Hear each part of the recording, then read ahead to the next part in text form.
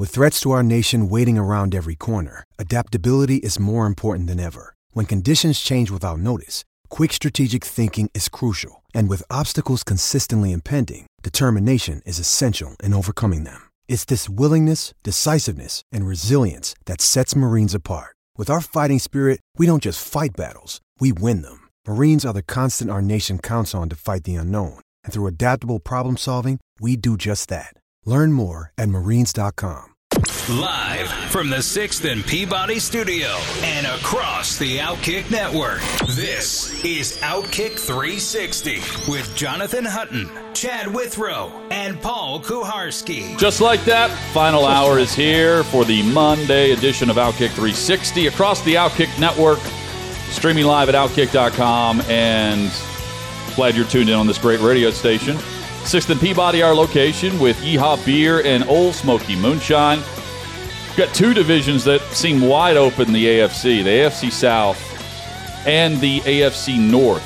There's a three-way tie in the AFC North where you've got three teams at 2-2, with the Bengals the only team to win this past week in the AFC North. And meanwhile, the Titans' victory over the Colts and the Jags falling to the Eagles, both of those teams are 2-2. And meanwhile, for whatever reason, Vegas still looks at the Titans and Colts as being very even, despite the head-to-head matchups where the Titans now have won 5 of the last 6, and they've won 4 straight games in Indianapolis in this series. Which used to be a hellhole for them. Yeah. Thank you, Andrew Luck and Peyton Manning. Absolutely. Hellhole for a lot of people when they were playing. Now they're trying to just... You know what the hellhole is? The sun coming through the roof. It's a terrible trying to TV watch the game whenever they decide to open the roof. It's already bad when they close it. They've had it now open 2 consecutive weeks. Last week against Kansas City, this week against the Titans. I know you were a little incommunicado. I was going to text you like, who the hell is the nickel here? I can't see. It's a terrible watch on TV. Yeah, the glare is a huge issue. It's not as bad in person. The angle is a little bit different in person. The TV angle is very hard. It is very hard to see. The camera wells are so high up that it's difficult. It's not ideal for television viewing, and I don't know why you position a stadium in that direction if you plan on opening the roof. Based on the sun in the middle of the day and in the fall. There were throws to the going right to left, to the left side of the field in the second half that I had no clue if it was caught or not. I was waiting for the crowd reaction on television to tell me if it was complete or not. I think it really just went into it was like looking up in the sky at a fly ball without sunglasses on and going blind immediately. Yeah. It was that bad. I feel completely comfortable saying it's the least enjoyable NFL television viewing experience when those shadows are on that field. I talked about this a little bit yesterday on a show locally in Nashville, but the field turf and then indoor stadium, the mix of the two, lead to some of the worst viewing aesthetics in all of sport. Indy is top of the list. I put Houston on that list. Dallas. There are certain games that I watch and I think there's nothing enjoyable about this. But yet I can turn on Lambeau Field and watch that game yesterday afternoon and love it. I can watch games. I think Carolina still has natural grass. But even the Carolina game looks different because it's on natural grass. Football is a sport meant to be played on grass. And watching it on television, those games played on grass look far better than the ones that are just antiseptic, indoor stadium, and Colts are top of the list for horrible viewing experience. Geno Smith's playing well. Seahawks are 2-2. Cooper Rush continues to win. He's 4-0 as the starter, 3-0 this season as the starter. And now they get a chance another week. You can slow play this a bit because your backup quarterback's not turning the football over. Your defense playing at a very high rate. And while we're going to see reports that Dak Prescott could play this week, maybe you don't push it. Maybe you don't hit the panic button, and eject Cooper Rush out of there so quickly. Not because he's far better than Dak Prescott's playmaking ability, but because they're winning games and you've got a guy with a throwing hand where his thumb was all messed up and he had surgery. I would want to slow play this as long as I could, as long as the results remain the same. They're playing at the Rams this week, though. That could be one of the reasons why Jerry Jones wants him back in there. I'd be wary of rushing. I mean, you say that about a lot of injuries, but, hardware in the hand. I just remember the way Steve Young reacted. Yeah. On that Monday Night Countdown. They were like, I can't remember who he was talking with, but there was another quarterback, and they were joking about, you ever heard of a guy coming back quick and being the same with something in his thumb there? And they were like yucking it up about it. Like they found it laughable. Well, Chad, you mentioned earlier about Jerry joking about the quarterback controversy. The quarterback controversy is not going to happen now. It will happen if Dak Prescott comes back and there is a clear issue with his thumb throwing the football, right? Or holding the football. What and then they're going to be going back to, everything was fine with Cooper Rush. It eliminates all urgency to rush him back, I think is what it does. We're fine. He's 3-0. I mean, let's keep riding this thing out. There's no controversy, but you get completely healed. Yeah. If it takes an extra week, because if they're struggling along and boy, the playoffs are looking tougher and tougher right now, I got to get back in there. You rush Dak back, or he wants to rush himself back quicker. Now you can get in his ear and say, dude, go rehab, get this thing right. We got a guy in here winning games right now. Your job's not in jeopardy. You're the starter when you come back. But this makes it a little bit more, it makes it easier for him to take his time and get completely right. I think they give him another week. And in week 6, they are on the road in Philadelphia on Sunday Night Football. That's massive. His return. Dak will be back in Philly. That is a big game. They never put him on injured reserve. They say that everything's going well. I don't know if they would tell us if it wasn't, but I don't know. Jerry might. Yeah, he might. Therefore, I think they give him one more week. They see if they can get one more win on the road against the Rams. Rams will be on a short week. They're playing tonight on Monday Night Football against the 49ers. And maybe you can get by for one more week with Cooper Rush as your QB. We don't know how long Tua Tagovailoa will be out. He's not going to play this week for Miami. He was knocked out of the game last Thursday night, and then we saw we went through the list. There's a number of players in concussion protocol going into week 5 that, going into week 4, this wasn't a big headline. Now it is, based on the protocol itself. Over the weekend, the NFLPA has the ability to terminate the contract of the independent. Well, they're the one who evoked it. They can terminate a contract of the independent neurologist, and they did so in Miami's case. The PA did. And then you have both sides, the NFL and the NFLPA, saying that they are going to make changes to the language of protocol, the concussion protocol, where the phrase that they're going to put into the protocol, which I don't know why isn't already a part of concussion protocol to begin with, is if a player exhibits gross motor instability, he's not going to be allowed to return to the game. No matter what. Meaning, the average fan that's very confused by this, we all saw against Buffalo, Tua get up and then hit the deck, and the team even tweeted he's being evaluated for a head injury. He goes to the halftime locker room, comes back, plays the second half. Then we see what happened in Cincinnati. And I think everyone just saw it and said, that looks like a concussion. I'm no doctor. It looked like the guy had a concussion. The headlines were jumping to there's some type of cover-up to this where they lied about it and he's back in the game. Where I trust that the protocol was followed, and I allow for the protocol to be wrong, but this is what the league of denial had in place. This is what the Player Association has in place. And prior to even kickoff against Cincinnati, you had a vice president of the NFL say that to that point, everything that they looked at, they believed was followed properly based on the protocol. I don't know how the phrase gross motor instability needs to be inserted into a concussion protocol. Well, it was there, but there was a loophole around it that you could judge that it was not the result of a concussion. And now it doesn't matter. They're automatically going to presume in this new world that it is the result of a concussion. So what they concluded the presumption is, the conclusion from the Buffalo game was it was his back and his ankle. And that's what he and the team concluded. Ultimately, now, the team physician does... That is not, to me, the conclusion with that, because they fired the guy. If he followed the protocol and it was actually his back, they would say, okay, gross motor instability. No, we didn't have it in place where that automatically eliminated you. No, the protocol was followed. He misdiagnosed a concussion is what they're doing. Let me finish. Exactly what I'm saying. They followed protocol, but, Paul, they got fired. You're saying gross motor instability if they're coming in and saying, oh, well, yeah, he had that because of the back. No. He had a concussion.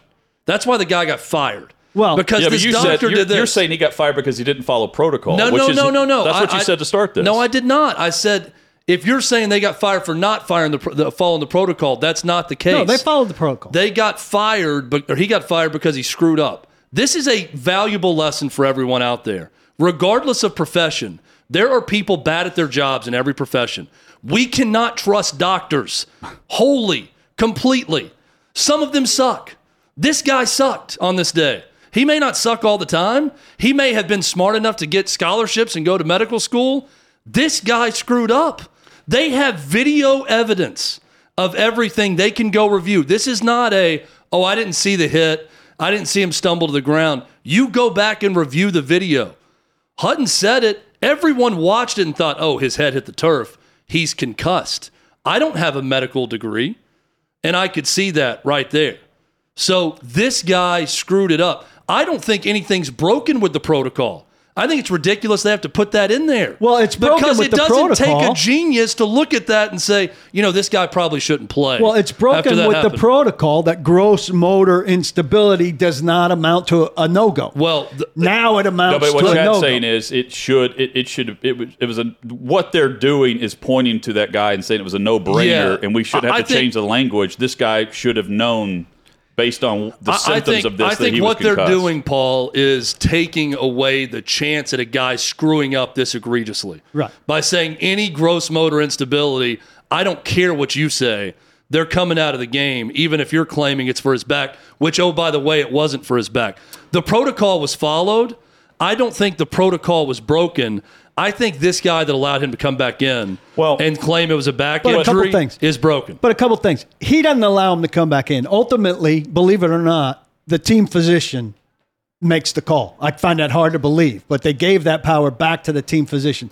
Now, I've spoken to a couple people who say it's hard to believe any team physician, Dr. Chow said this, that would go against a consensus opinion. But ultimately, the team physician has the final call. It's kind of like a GM on personnel. But the other thing here is part of the reading of this, it's kind of stupid. The gross motor instability, the reason it wasn't a hard no-go is because they were leaving room for something like a guy trips over somebody or something, and they didn't want that to be a no-go. Like if you're coming back from having hit your head and you get up and you trip over somebody, right. They didn't want that to be a hard no-go. But now that would be a hard no-go. So you might see a guy trip and end up out of the game because they call it a hard no-go. I think that's a stretch, though, because those are two different things. Like tripping over a foot and not being able to stand on your own or walk on your own, that's gross motor instability. The other one's tripping. I mean, you can look at video and tell the difference between the two. The protocol itself, though, so this is where there is a gray area for where it puts people. It's not the same because we're talking about head injuries here, but it's like a judgment call for officials in some cases. It puts them in a really bad situation sometimes. Last night, on a weekend where there was clearly an emphasis placed on this, Cameron Brate, Collinsworth and Tirico pointed out it's in a 2-minute drill, so everything's moving very fast. He's wobbly getting up, goes to the sideline, re-enters the game. And there were multiple people asked about this, I believe, post-game, but the Tampa said, look, no one called down from up top to let us know that he needed to be evaluated. So he went back in the game because he's back in the whole series of 2-minute drives and They're trying to get something going right before halftime. Now, he's ruled out at halftime. It took them a while, but they finally called down and removed him from the game. But there will be a situation where the protocol itself is the eye in the skies calling to the sideline saying, hey, and I mentioned this last week, no one was pointing out the independent, there can be two guys. There can be a guy on the sideline and a guy up top, and there's always two a guy guys up top. I think one for each team. They're scouting to figure out, okay, this linebacker just met this guy in the hole, and he played another down, but we need to get him out of there and check it out because we went back on the replay and we've got it. That happened last night. I think there was some criticism of the Bucs allowing break back in. I think that will happen with this, and there will be people that are held to a standard that you just can't get to. I mean, unless you're going to stop the game and actually review a hit like that in a 2-minute drill, you're not going to catch all these. It's not foolproof just because the doctors screw up and we're going to point to the doctor for screwing up the evaluation, not the protocol, but the evaluation. The protocol itself is masking an issue for a contact sport. Also, and we will see what happened last night, and I don't really think there's a way out of it unless you're stopping every play for a certain amount of time before you roll the clock and allow those guys to survey what they saw. Also, which they're not going to do. I don't know what happened. I still suspect a screw-up, but it doesn't have to be a screw-up. The person I talked to who kind of talked me through some of what goes on said it's possible that a guy, in the time it takes to do the whole thing, right, in the test part, even if you're taken back into the locker room, that you clear up enough that you can pass the testing that they give you and everything, and that ultimately then what they're relying on is what you say. And if you lie, you can get yourself back on the field. It's also and then what often happens... It's not just lying, by the way. You can be out of it and not know what you're saying. Okay. That, or you lie. And then oftentimes when the guy lies, then Monday or Tuesday, he comes in and reveals that he has a symptom, and that comes from guys in the locker room saying, hey, man, you got to say something about that. Or your family being scared and saying, hey, you got to say something about that. And then all of a sudden on Tuesday, you're in the concussion protocol. And it comes to light, but it didn't come to light on Sunday. But that ultimately there are guys who could make it back into games if they're not honest or, Chad, to your point, clear-headed enough to say what's going on. I think in this day and time, guys, if they're not clear-headed enough, probably have some sense that something's up. And you can't stop them from doing that except the self-awareness unless thing. You're pulling. But in this case, the difference is everybody knows the play that we can refer to with Tua.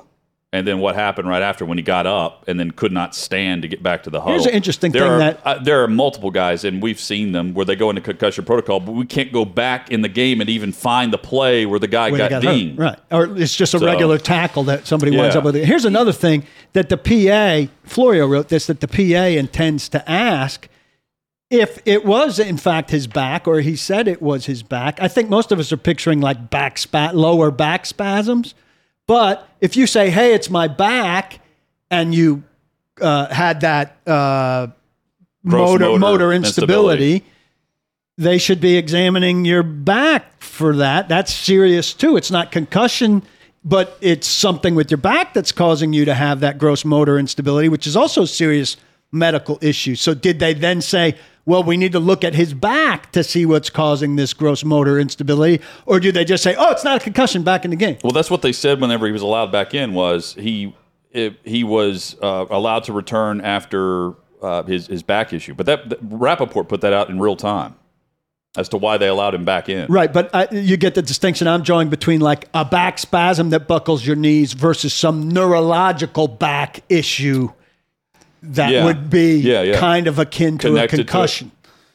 Well, see, now we're going to start seeing what you don't want to happen, and you want to err on the side of caution, but you also don't want guys getting pulled from games constantly where it's not where it's nothing more than an injury they would play through, anything but a head injury. Yeah, you've got Justin Herbert, who can barely walk around 2 weeks ago, and he's got cracked rib cartilage. But if he hits the deck, is that gross motor instability? Absolutely it is. It's going to look like that. Well, yeah, right. It's going to look like that. Well, and that's where there are how many cameras at NFL games? I mean, it's going to take looking at video and seeing all the angles and seeing the players. What you have to cut out is just this obvious thing happening that's not caught. I mean, that's what the league's looking to do. There's no way to make it perfect. Guys are going to get their head dinged. They're going to get concussed. This is going to happen. Something's going to happen at the in-line play that may get missed because someone is good at covering up the way they're walking back to the huddle. And you can't see what's going on. Or you can't see it. But get a couple more people watching where you have assignments. If you're watching this group, you're watching this group, you're watching players every play. And I don't want it to be overly punitive that, hey, this guy, make it obvious. And on the obvious ones, they go. Give them 2 doctors to see just in case the one sucks like the guy in Miami. They got fired. Give them a second opinion right there. Let them go through 2 to find out what happened. And then if it's, hey, it's nothing, it's clear it's nothing, you put them back in the game. But what the league is trying to avoid is something obviously missed like this. Like you saw on Sunday with Tua, get rid of that and then make it safer for the players. But it's never going to be perfect. My big point here is I really think this is not as much about protocol. They're going to change it, which could be for the better. That's great. This is a doctor just not doing their job. Well, I just want to be devil's advocate for a second. And I generally on the same page as you here, Chad. But the NFLPA could very conveniently just fire this guy and get the narrative it wants out of this, that he effed it up and create the whole thing before they change anything, before the investigation's complete, before they have the power to fire him anytime for any reason. For no reason. Like ever just remove you. For no reason. And so right now, everybody, and look, my fear was that he misdiagnosed or mismanaged it. And that's still my fear. But by firing him and saying they didn't like his tone when they met with him, and they didn't feel he had a good understanding of the job. He has no opportunity to defend himself there. No other medical person involved in this whole thing is going to speak. He could be, I'm devil's advocating again, the massive scapegoat in this thing that turns everybody's attention away from some other problem in the process. Well, what would be the motive, though? You know, I keep coming back to that. I don't deny what you're saying. I mean, he's an easy scapegoat because we don't even know who he is. So it's an easy scapegoat for both sides. And, now we're going to be better, but this guy didn't do a good job, so he's fired. Okay, I keep coming back to what's the motive if it's not someone affiliated with the Dolphins making the decision? Well, it technically is the Dolphins guy who has the final say. The NFLPA has no control over him. There's room for questions there, is all I'm saying. And if they're going to be as transparent as the league's doctor said they were going to be, I'm curious to see that at the end to make sure what they're saying about this guy is true. Well, as down as I am on this doctor, I'd love to hear from him. I'd love to hear his side of the story. Yeah. What did you hear from Tua? What happened? I'm sure there's some the doctor-patient privilege that goes on with this, but I'd like to know about his process and what he saw and what he thinks after the fact when he's watching the video over and over. Does it serve him at all to do that when nobody knows who he is? Probably not. If his name gets out, it does. If you feel like you're being once it gets out, it absolutely unfairly characterized by people like me. But also keep in mind, the independent neurologist is let go, but there's still a team physician. There's still a team trainer, athletic trainer, that was there with him in consultation that also allowed it to go. Right. So that's also part of the investigation. But also, and Davey, see if you can find this. There was a vice president. Is it Jeff Wilson? Is that his name? Jeff something. Who tweeted and then deleted. McNeil, maybe? It was either the trainer for Tua or a vice president. I'm maybe getting these two guys mixed up. The VP, right before kickoff of Thursday Night Football, while the NFLPA is talking about they wanted to get this investigation going, and they were kind of in it, but it hadn't concluded. The NFL, through this VP, sent out some statement saying and quoted the investigation and said, to what they have done thus far, there's been no issue with circumventing the protocol.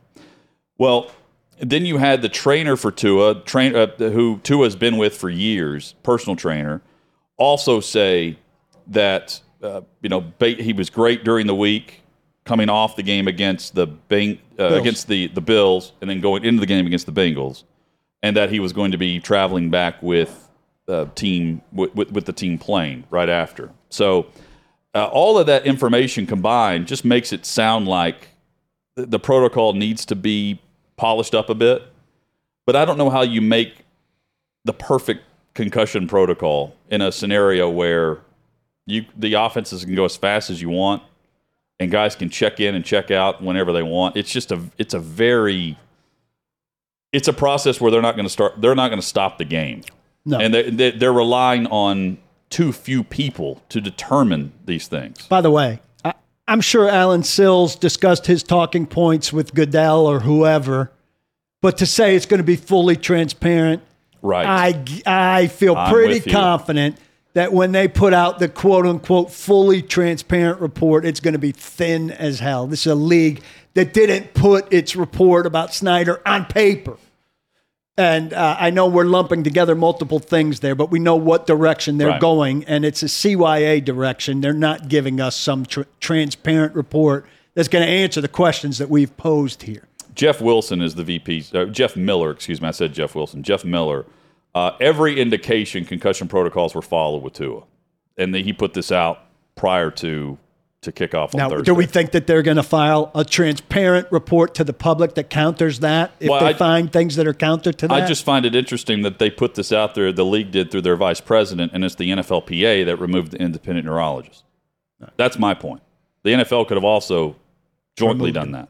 Yeah. It was made clear who decided to pull the guy. Yeah, the people who started the investigation in the first place. The league wouldn't have investigated this. The league would have swept it under the rug. I said this in the preseason. They've got the heavy contact players, running backs aren't included in this, which is kind of funny if you think about it, wearing these bubble helmets. What are they called?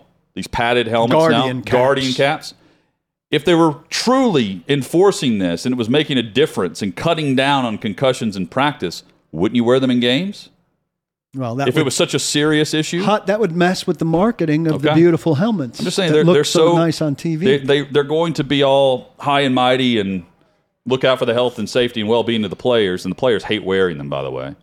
But if it was making such an impact, wouldn't you wear them during games? Well, if they cared, truly, yes, but that's not going to happen. You've got angelic light on you, Hut. I know. The sun is coming through. We cut out that block just for Hutton. Chad, when we come back, Oklahoma boat raced this past weekend. Pitt loses to Georgia Tech. A&M falls. Hey, and Kentucky falls. Be careful what you wish for, Wisconsin. Oh. I've got a cautionary tale for you about my alma mater that you need to hear if you're a Wisconsin fan right now. That's next on Outkick 360. What's up, everyone? It's Nick Wright, and I got something exciting to talk to you about today. Angie, your ultimate destination for getting all your jobs done well. Now, Angie isn't just your average home services marketplace. It's a game changer with over 150 million homeowners served and a network of over 200,000 skilled pros. Angie has experience and expertise to tackle any project with ease. Whether you're looking to spruce up your backyard or undergo a major home renovation, Angie's got your back. And their pros are locally based, often running small businesses right in your community. And here's the best part. Angie makes the process seamless. From researching and comparing pros to scheduling services at your convenience. Angie's user-friendly platform puts you in control.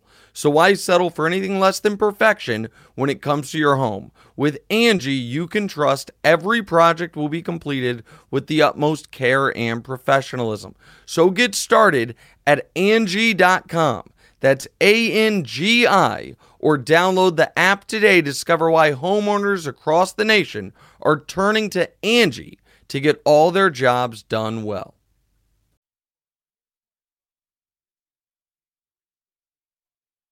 One quick injury note that's just coming down, and then we'll get to a firing at Wisconsin. Broncos quarterback Russell Wilson dinged his shoulder in Sunday's loss to the Raiders. that through Nathaniel Hackett. Of course, it's a short week. So Denver's hosting Indianapolis this Thursday night. Plenty of injury issues for both teams. Outkick 360 rolls on. Paul Chryst is out as the head coach at Wisconsin, Chad. Paul Chryst is out, and here's some stats for you on Paul Chryst, which is pretty amazing. This is from Matt Fortuna, a college football writer. Paul Chryst, a Madison native, a Wisconsin alum. He spent 33 of his 56 years of life in that town as either a child, a Badgers quarterback, or a Wisconsin coach. He was 67-26 and 43-18 in the Big Ten. He won 3 Big Ten West titles and 2 New Year's Six bowls, and he is a 2-time Big Ten Coach of the Year. He is fired, gentlemen, after a 9-4 season a year ago. They had a rough 2020 COVID year, 7 games, 4-3. Was his worst season there. Before that, 10-4, 8-5, 13-1, 11-3, 10-3 as a head coach. Now, if you want to say 10-3, 11-3, 13-1, and then the trend's not as good because you got 3 and 4 loss seasons after that, and a 5-loss season, and they're 2-3 this year. Okay, I'm willing to play ball with you there. The trend this year is not good. I mean, they got humiliated at home by their former head coach Brett Bielema in Illinois. So I understand the despair and the anger from Wisconsin fans. Was it Washington or Washington State? Washington State beat them also. That's not good. They're 2-3 on the season. This is going to be a bad year. I mean, don't get me wrong. This is an underperforming team. They're going to have a bad season. But this is also going to be the first, we think, right now, truly bad season under Paul Chryst at Wisconsin. They fire him 5 games in to the season. Now, Wisconsin fans, they're celebrating at Packers games and going crazy when the announcement was made, the Wisconsin fans at the game for the Packers. They're excited about this. I will warn you to be careful what you wish for when you feel like it's going to be better on the other side of something like this. Wisconsin has done well going with guys they know, guys that understand the program, guys that know how to recruit to the program. They have a clear and concise identity as a football program. They went away from that with Gary Anderson.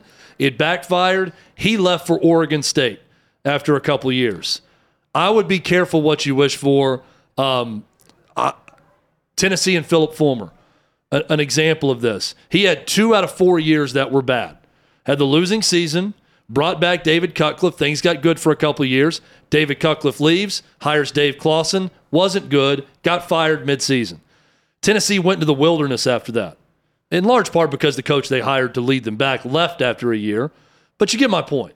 It's not always perfect when you make a move like this, especially with someone who's been with the program for so long. So I'm not saying it's the wrong move or it's not going to work out for them, or arguing that Paul Chryst has done a good job with this team. Bo Pelini. There are guys there's plenty of examples that I don't know that I'd be doing backflips right now about making this move. Now you go out and hire a guy who's proven as a winner and a head coach somewhere else, or you feel like you've got some rock star in Jim Leonhard that's now the interim coach. Okay, great, but be careful what you wish for. That's what it kind of feels like. It also feels like Chryst wanted out. He took a lower buyout. He was due $19.5 million, and reports are they negotiated a lower number. You're only taking a lower number at this point of the season if you also want to abandon ship. True? Yeah. I'm not taking a dime less if I have a $19.5 million buyout. Yeah, the AD. Do we know how much less? No, but half would be $10 million. He's still getting a considerable buyout, but it's, college football coaches don't take less on their buyout. They get fired and then they go to the bank. And the reports are he did that. Yeah, he the AD said something about we had a very heart-to-heart, open conversation about this, and we've made the decision to move on. I don't know Paul Chryst's personality that well, but he may be a guy that's, screw it. I'm not dealing with this. I've done a great job here, and if you want me out, whatever. Let's get this thing done quick so I can go coach somewhere else, and I'm not concerned about the extra money. He may be one of those guys like, I don't care about my agent. I don't care about anything else. Just get me out of here. What would Nebraska say about Paul Chryst? That's a good question. They're not going to go hire someone who was just fired in their division, would be my guess. It also feels like I'm looking at every list out there that Nebraska and Wisconsin, the first two names on both of those lists are the same two guys. Lance Leipold at Kansas, Matt Campbell at Iowa State, who we just saw go head-to-head this past weekend. That they're going to be on both schools' short list of coaches. And Jim Leonhard.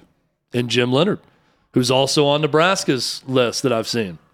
Hit us up with your thoughts at Outkick 360. Pitfalls. Georgia Tech went to me. So here's my warning to Georgia Tech, who's also in the coaching search. Don't let this blind your vision if you're looking to branch outside of the norm with what you've done at head coach. Start looking elsewhere. Don't be like, oh, you know what? We can hang with Pitt. The coaching change mattered. 26-21 the final. Pitt this year just very average, and so far poorly coached, quite frankly. And what is a good coach in Narduzzi, but average at best. And just looking around, Oklahoma, 55-24 the final score. Venables, if you're looking to make an impression, this is not the way to go about it.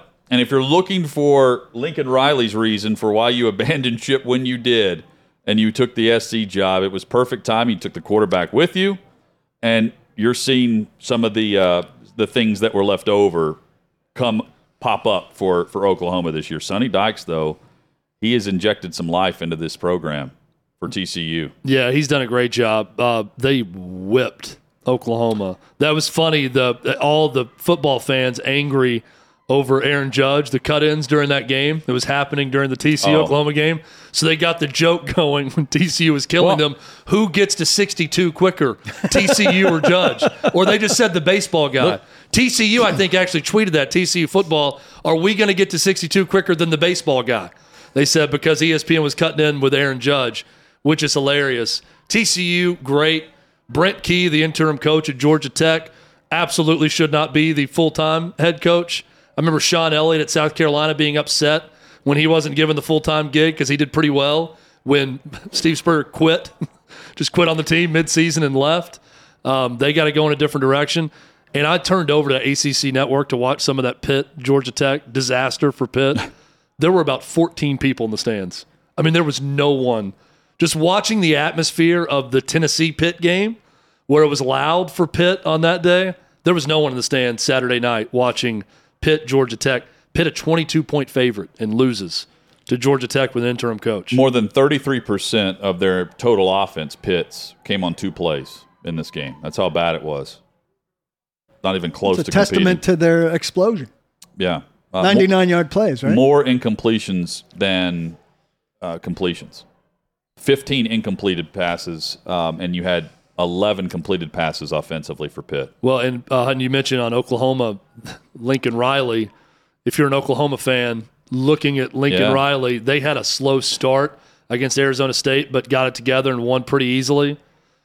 It's also, that's a little salt on the wounds when you're struggling, and then you see Lincoln Riley immediately 5-0 at USC. Yeah, Lincoln team that was 4-8 a year ago. And I know you're looking. We all look at offense. Oklahoma's defense. The last 2 weeks, they allowed 509 total yards to Kansas State, and then they've allowed 660 against TCU. TCU's outburst, 4 plays of 60 yards or more. I mean, they were torching them, Chad, as you alluded to. And then the last time Oklahoma allowed 55 or more against an unranked opponent was 2016, and that was Patrick Mahomes and Texas Tech. But it's been a while. Was there a Patrick Mahomes in this game? 660 total yards. So yes, there was a Max Duggan. Yeah, Duggan. He had the 11 touchdown passes in 3 starts. Saturday he ran for over 100 yards. He scored 2 rushing touchdowns against Oklahoma. He's doing okay. Not bad at all. Putting up some numbers. There's also a report out of staying in the state of Texas, SMU, report from the Dallas Morning News that multiple SMU players that have already played in 4 games are refusing to play in another game because their plan is to transfer, and they don't want the year of eligibility to count because they can redshirt having played in only 4 games this year. So you get the this is the year. So they would rather not play now and then keep all 4 years moving forward. Freshmen on that team that got there and decided this isn't for me, that they can be a freshman, a true freshman again next year by redshirting, having only played in 4 games. If they transfer somewhere else, package and play deal? The immediately. portal still Sounds like this would be a open package now, deal. or did a thing happen where the portal You can't has leave midseason. dates? Yeah, you on can't. it now? There's dates. They got to complete the season. But this is the But you can leave and play next year. Right. This After is the the year. slippery slope, though, of this. I mean, those scholarships are for a semester at least or a year. So, like, coaches' hands are tied. I guess we got to keep giving you gear for SMU, and you show up for practice, and we go through this charade, or do you just leave the team and just go to class for free without playing football and then leave after the semester? Well, what's your incentive as a coach unless you think you're going to lure them back into playing? There's no incentive. I'd tell them to GTFO. Yeah, just enjoy. fastest growing segment. Keep your academics up and go play somewhere else. And we're not going to make a big deal out of this. Or don't. Yeah, because they would have to on their own, and you can't Study. you can't just expel them from school. But can you pull the scholarship and make them pay? Can you make the other agent or college pay for their room and board and their meals, Slippery slope. Again, or just go to the car dealer? What if I'm the coach? If you're a coach in that situation, what would you want to do? I would want to kick them out of school. Yeah. And take away their scholarship. That's absolutely what should be done. But it won't be because they don't want to be seen as that coach that does that for recruiting purposes. So in this situation, those kids, the players have all the power. Are they I don't know who the players are. Are they fringe players who were not playing but they're getting time in like third and fourth quarters that shouldn't be? This story just dropped during the show, so I haven't read the names and playing time of everyone. It's multiple players, all it says. It's not just 1 or 2 guys. There were 4 names at the top, and then the list kept going. So this could be a roster issue for SMU, that a mass exodus about to take place. And does it spur an idea for some other people? Today is it's early in the week. Absolutely it does. This will not be the you're only at that part. This will not be the only player or players who try to pull this move. But this is over the next couple of days because Game 5's coming for plenty of schools. Yes. And then game five for players can happen later in the year as well. Like you can still be a backup and you can participate in 4 games, up to 4 games. Coming up, let's get into tonight's Monday night matchup. Got some bets that you can play, outkick.com/bet, and much more. It's Rams 49ers. Keep this in mind. San Francisco, they've dominated this series as of late through their defense. Let's look at the offensive numbers and where we can find some decent odds this go around for Monday Night Football. That's next on Outkick 360. Another day is here, and you're ready for it. What to wear? Check. Breakfast, lunch, and dinner? Check. Planning for what's next and how to save for it? That's where Bank of America can help.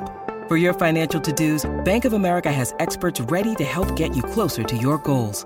Get started at one of our local financial centers or 24/7 in our mobile banking app. Find a location near you at bankofamerica.com/talktous. What would you like the power to do? Mobile banking requires downloading the app and is only available for select devices. Message and data rates may apply. Bank of America NA, member FDIC. Rams and 49ers tonight. Outkick 360 rolls on. Outkick.com/bet is where you can go. You can bet $5 to get 200 in free bets. If your team wins, you can bet right now. Again, 21 and up. Offer eligible, outkick.com/bet. I'm taking Jeff Wilson, who's been the primary running back for the 49ers over the last 2 weeks, over 54.5 yards. Seems like a low number. Keep in mind, the Rams' rush defense has been very good going into week 4. They had allowed the 8th fewest rushing yards per game. Very consistent. But this is how San Francisco has played them. They run the football well, and they play stout defense. And I'm taking the 49ers running back over 54.5.